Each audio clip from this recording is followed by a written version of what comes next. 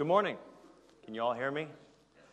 Thank you for being here this morning, Sunday before Christmas. Let's open with prayer and then we'll jump in.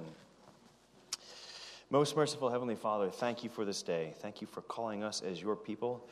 Thank you for attending to the details of our life and watching over even the hairs of our head, and that we can trust you because you are good and gracious. You are just and you are kind toward your people. Help us now to hear from your word what you would have us to learn. Be with my words and be with all of our thoughts, we ask in Jesus' name. Amen.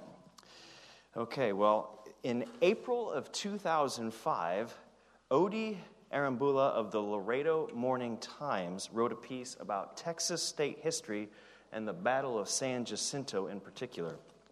In it, he interviewed a senior citizen of Laredo who reminisced how he learned about the Alamo, San Jacinto, Santa Ana, and Sam Houston.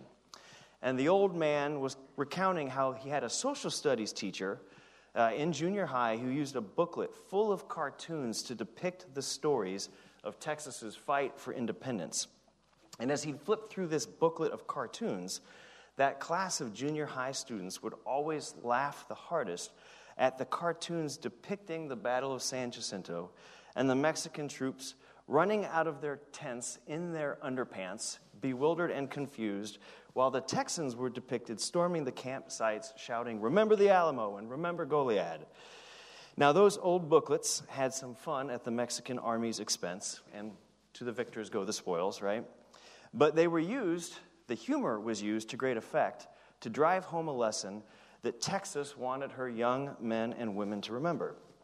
Texas independence was advanced because of an arrogant miscalculation by General Santa Anna.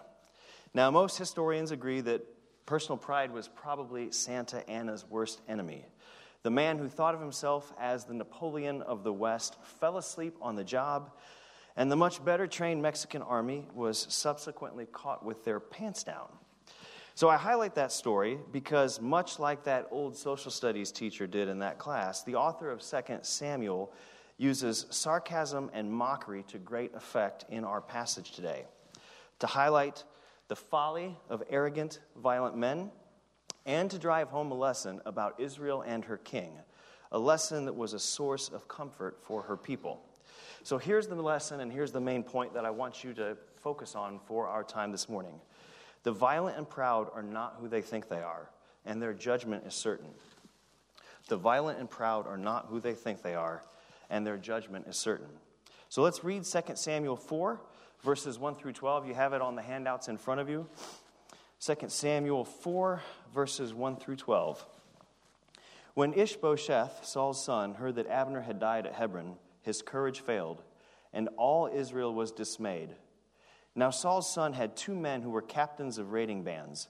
The name of the one was Baanah, and the other was Rechab, sons of Rimmon, a man of Benjamin from Beeroth. For Beeroth was also counted part of Benjamin. The Beerothites fled to Gittaim and have been sojourners there to this day. Jonathan, the son of Saul, had a son who was crippled in his feet. He was 5 years old when the news about Saul and Jonathan came from Jezreel, and his nurse took him up and fled. And as she fled in her haste, he fell and became lame, and his name was Mephibosheth. Now the sons of Rimmon, the Beerothite, Rechab and Baanah, set out. At about the heat of the day, they came to the house of Ishbosheth as he was taking his noonday rest. And they came into the midst of the house as if to get wheat, and they stabbed him in the stomach. Then Rechab and Baanah, his brother, escaped. And when they came into the house, as he lay on his bed in his bedroom, they struck him and put him to death and beheaded him. They took his head and went by the way of the Arabah all night and brought the head of Ishbosheth to David at Hebron. And they said to the king, "Here is the head of Ishbosheth, the son of Saul, your enemy, who sought your life. The Lord has avenged my lord this day, or the king this day, on Saul and on his offspring." But David answered Rechab and Baanah his brother, the sons of Rimmon the Beerothite, "As the Lord lives, who has redeemed my life out of every adversity, when one told me, 'Behold, Saul is dead,' and thought he was bringing good news, I seized him and killed him at Ziklag, which was the reward I gave him for his news. How much more when wicked men have killed a righteous man in his own house, on his bed, shall I not now require his blood at your hand and destroy you from the earth?" And David commanded his young men, and they killed them and cut off their hands and feet and hanged them beside the pool at Hebron. And they took the head of Ishbosheth and buried it in the tomb of Abner at Hebron. All right. So on the handouts, I included an outline from Ronald Youngblood's commentary. And Youngblood points out that chapter 4 is just a masterpiece of literary artistry, which I hope you'll see here. So how it's structured is beautifully symmetrical. There are 3 sections, each containing 4 verses. Each section is divided into a 3-verse unit, followed by a 1-verse conclusion, and each conclusion features one or more parts of the body. The author makes it very easy to follow through what he's doing here. So here's the outline, if you want to reference it on the handouts. We have the characters in the drama, verses 1 through 4. So then verses 1 through 3 highlight Ishbosheth, Banah, and Rechab. And verse 4 talks about Mephibosheth, who is lame in both feet. Then verses 5 through 8 highlight the deed, which is the murder of Ishbosheth in verses 5 through 7. And his head is brought to David in verse 8. And then there are the consequences, verses 9 through 12. The verdict of David in verses 9 through 11, and then the execution of Rechab and Banah, and their hands and feet are cut off in verse 12. So we're going to jump in and do our observation of the text by starting with verses 1 through 4 as we look at the characters. So I've got some questions for you. Please join in. Let's look at what we've been told about each character, starting with Ishbosheth. Who is he? Saul's son, thank you. From what we know from the last couple of chapters, was he a strong king, a strong ruler? No, he was not.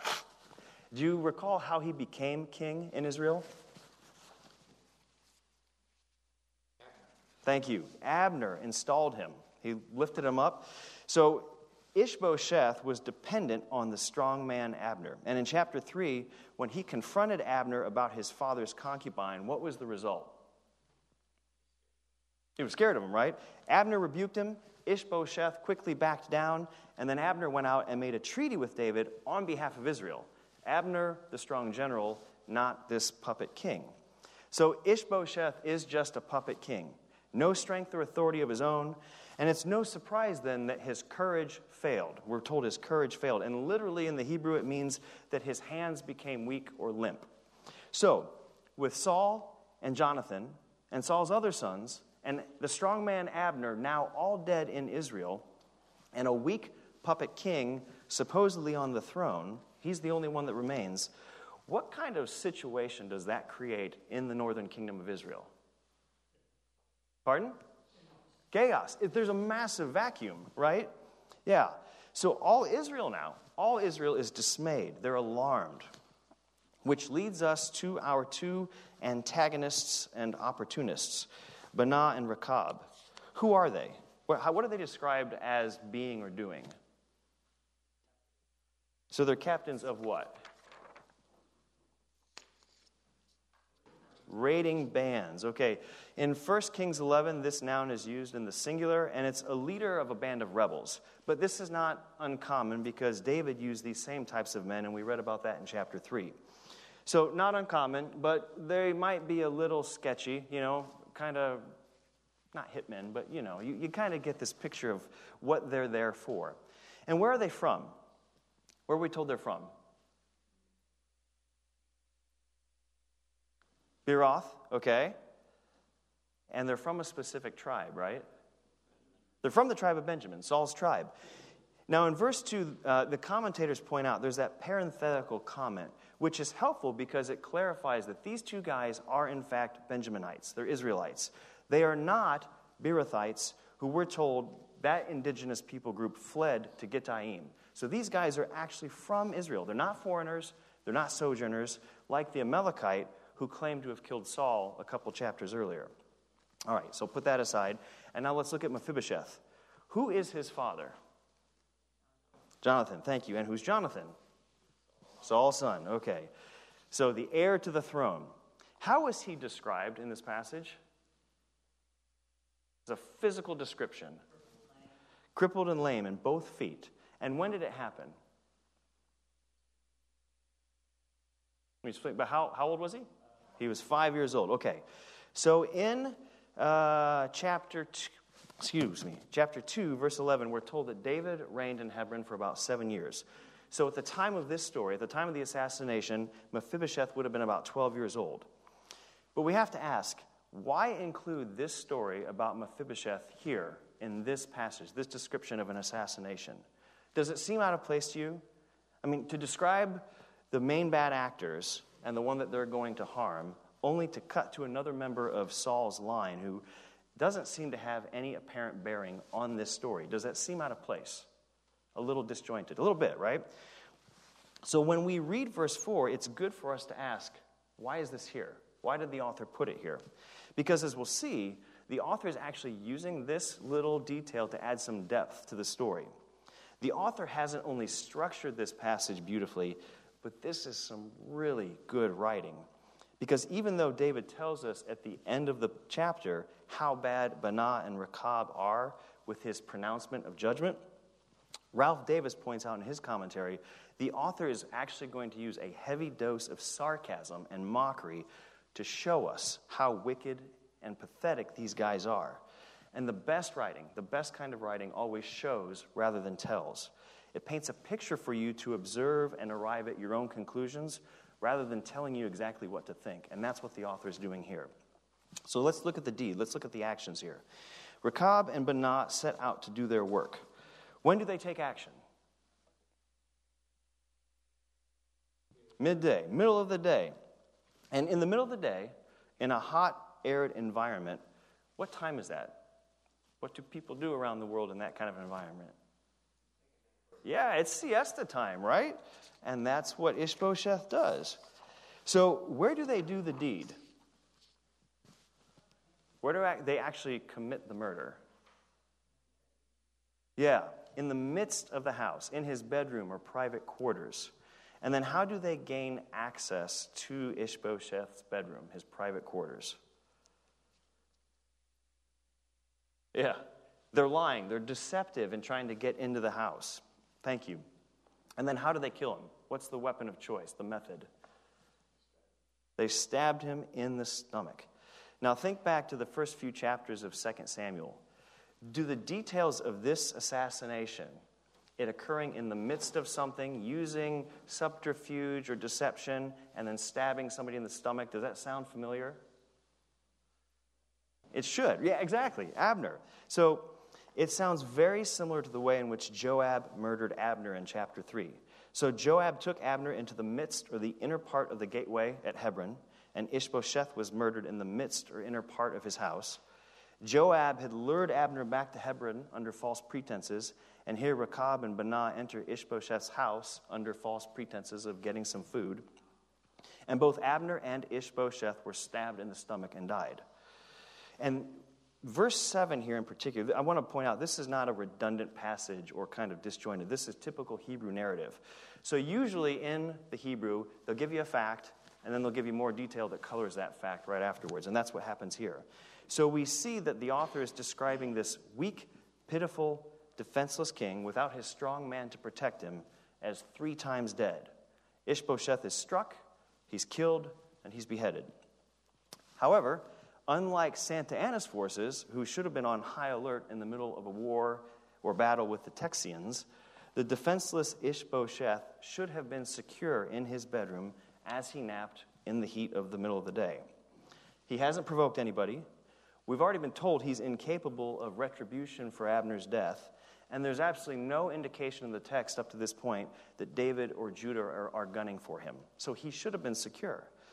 So Rechab and Baanah are revealed for the opportunistic, murderous thugs that they are. And it's here that the author's sarcastic artistry really shines through. And we can begin to see maybe what could have been obscured after only 1 or 2 readings if we consider some of the specific details he's given us. So go back to the description of Rechab and Baanah. Did he provide a detailed instruction telling us just how bad these guys were? Not really. It was a pretty boring, straightforward description, right? Just occupation, father, hometown. But consider the other characters the author has chosen to include here. We've got a limp-wristed puppet king who they murdered while he was sleeping defenseless in his bed. And we've got a 12-year-old who's lame in both feet and completely dependent on others for his care. So let's go back to Mephibosheth for just a moment and consider his seemingly random inclusion in this story. Why do you think the author chose to introduce Mephibosheth here, Saul's grandson, here in this story? Any thoughts? I think it was foreshadowing so that you would know the terrible danger. Okay, certainly that's true. And we will hear about Mephibosheth later on. So there's an aspect that shines a light on Mephibosheth. Any other thoughts? Highlighting the weakness of Saul's family? Certainly, yes, that's part of it too. It is certainly at least those things, but it's more too. So if we go to the law and the testimony, let's consider what the law says. This passage describes Ishbosheth's murder. Is there a law in Israel that addresses justice in the case of murder? There is. If we go to Numbers 35, and I know it's not on the handout, Numbers 35 deals with murder in the land, verses 9 through 21. So verses 9 through 15 deal with the cities of refuge. So if there's an accidental manslaughter, knowing what human nature is, and the aggrieved family might be tempted to take matters into their own hand, the Lord has provided cities of refuge where the accidental manslaughterer can flee to, and he should be safe and protected. But then in verses 16 through 21, we deal with another category of manslayers, the murderer. Let me read that to you. Verses 16 through 21, Numbers 35. But if he struck him down with an iron object, so that he died, he is a murderer. The murderer shall be put to death. And if he struck him down with a stone tool that could cause death, and he died, he is a murderer. The murderer shall be put to death. Or if he struck him down with a wooden tool that could cause death, and he died, he is a murderer. The murderer shall be put to death. The avenger of blood shall himself put the murderer to death. When he meets him, he shall put him to death.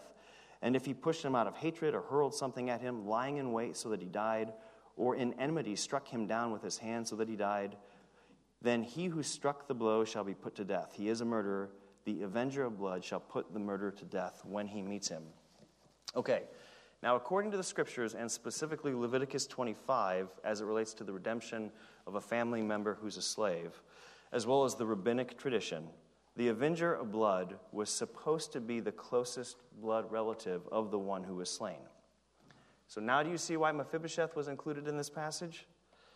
He's the nephew of Ishbosheth and the only descendant left from Saul's line. Mephibosheth is the one who's supposed to avenge Ishbosheth's murder. Do you see how it paints Rechab and Baanah in an even worse light? The author is mocking the brothers, but not explicitly telling you that he's mocking them. It's as if he's saying, boy, you guys are some real tough muchachos. You are so tough, you can kill a defenseless, pitiful, weak man on his bed while he's sleeping. And that's not all. You've also got to deal with this guy's avenger of blood, a 12-year-old cripple who can't do anything.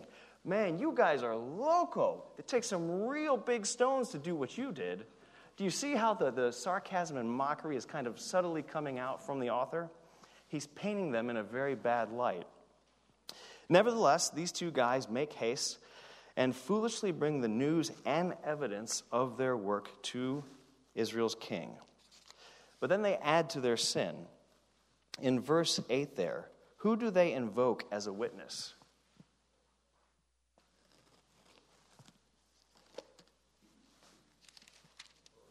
They invoke the Lord's name, the God of Israel, using his covenantal name. So they blaspheme the name of Yahweh and attribute their cowardly murder to his divine purposes for David. And by saying Yahweh has avenged David on Saul through them, what do their words imply as it relates to David? Pardon? He's a murderer. It could imply that, yes. And certainly, we'll get to that in a second. That may have been what much of Israel would have thought. But they're coming to David saying, okay, we've done this for you, and it wasn't just us. This was the Lord's purposes, so pay up, right?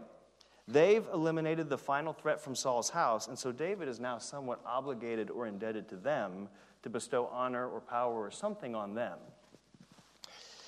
Well, these two violent, opportunistic men are not who they think they are, and their judgment is coming. So now let's look at the consequences in verses 9 through 12. 9 through 11 recount David's reply to the brothers. He mirrors Rechab and Baanah's words in this passage, but corrects their blasphemous presumptions.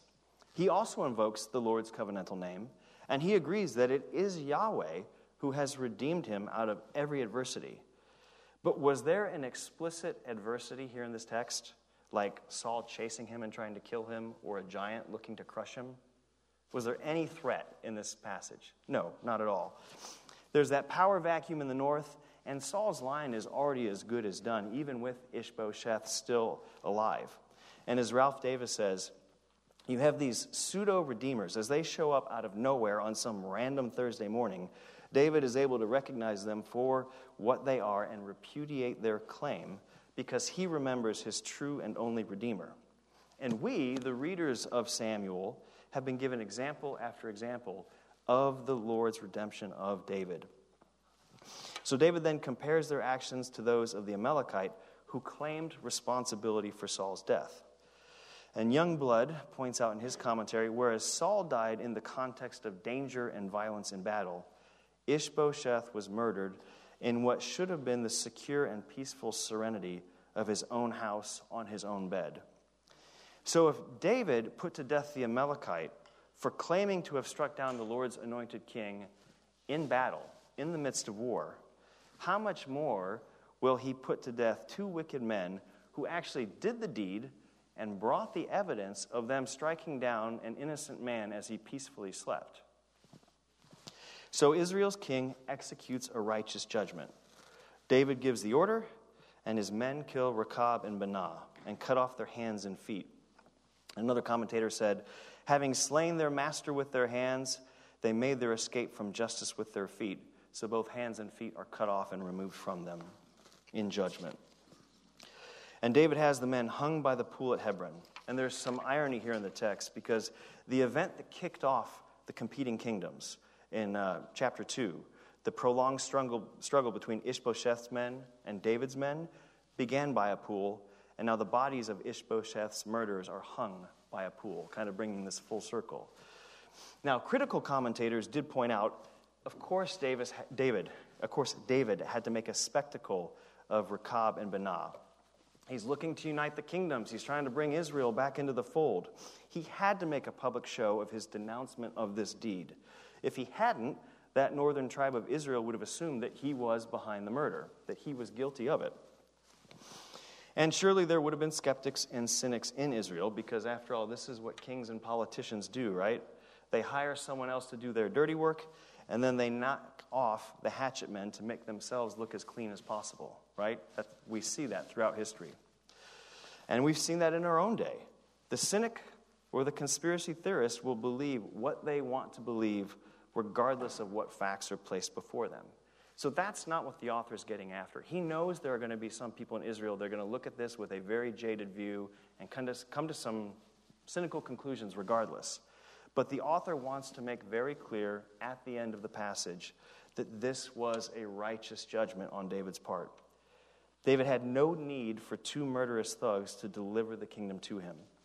And now all Israel can see, with these two men hanging up by the pool, should they choose to believe it, that there is a king who judges with righteous judgment, and he now reigns in the land. The violent and the proud are not who they think they are, and their judgment is certain. So as we pull back from this episode in 2 Samuel and consider how it points us to Jesus in the grand story of Yahweh's redemption, I hope you've heard a picture of the gospel.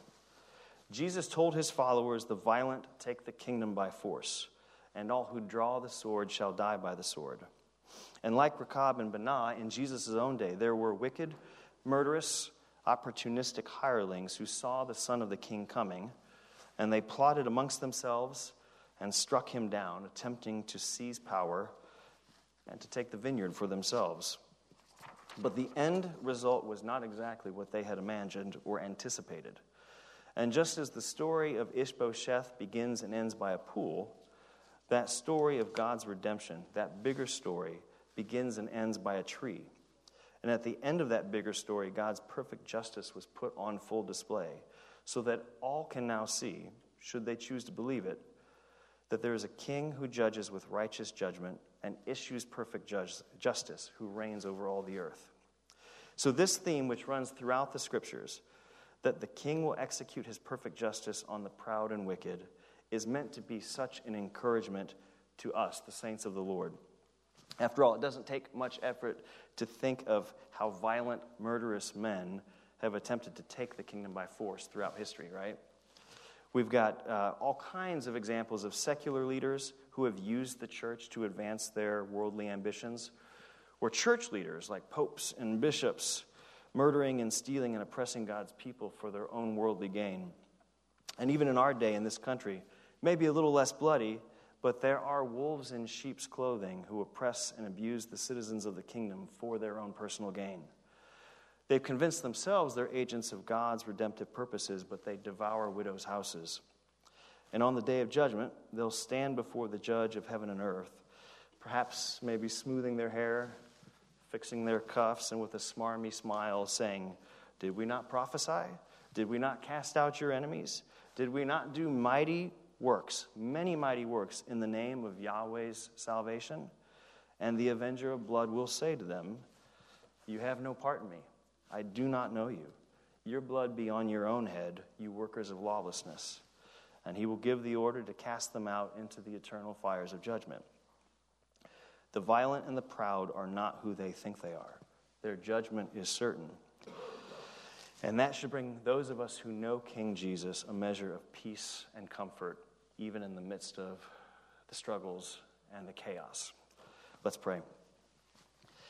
Heavenly Father, we thank you for your word. We thank you that it is beautifully written and that you show your people. You give us words to meditate on, to reflect on, that we can come to conclusions of how great you are, how good you are, that you are just and your judgment is righteous and true, and that you are coming again to set all things right.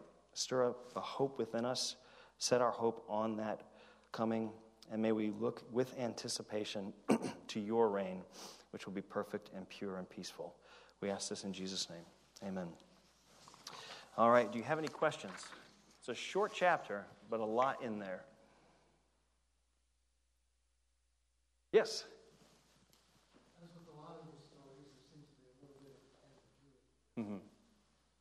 I wonder if you were a detective investigating these murders, were they listening to what was going on? Yeah. Here's the head of Ishmael, the son of Saul, your enemy, the Lord has avenged my Lord. See this time in Saul. Now, if that's all they said, Mm-hmm. and then David later on says, how much more when wicked men have killed a righteous man in his own house on his bed shall not.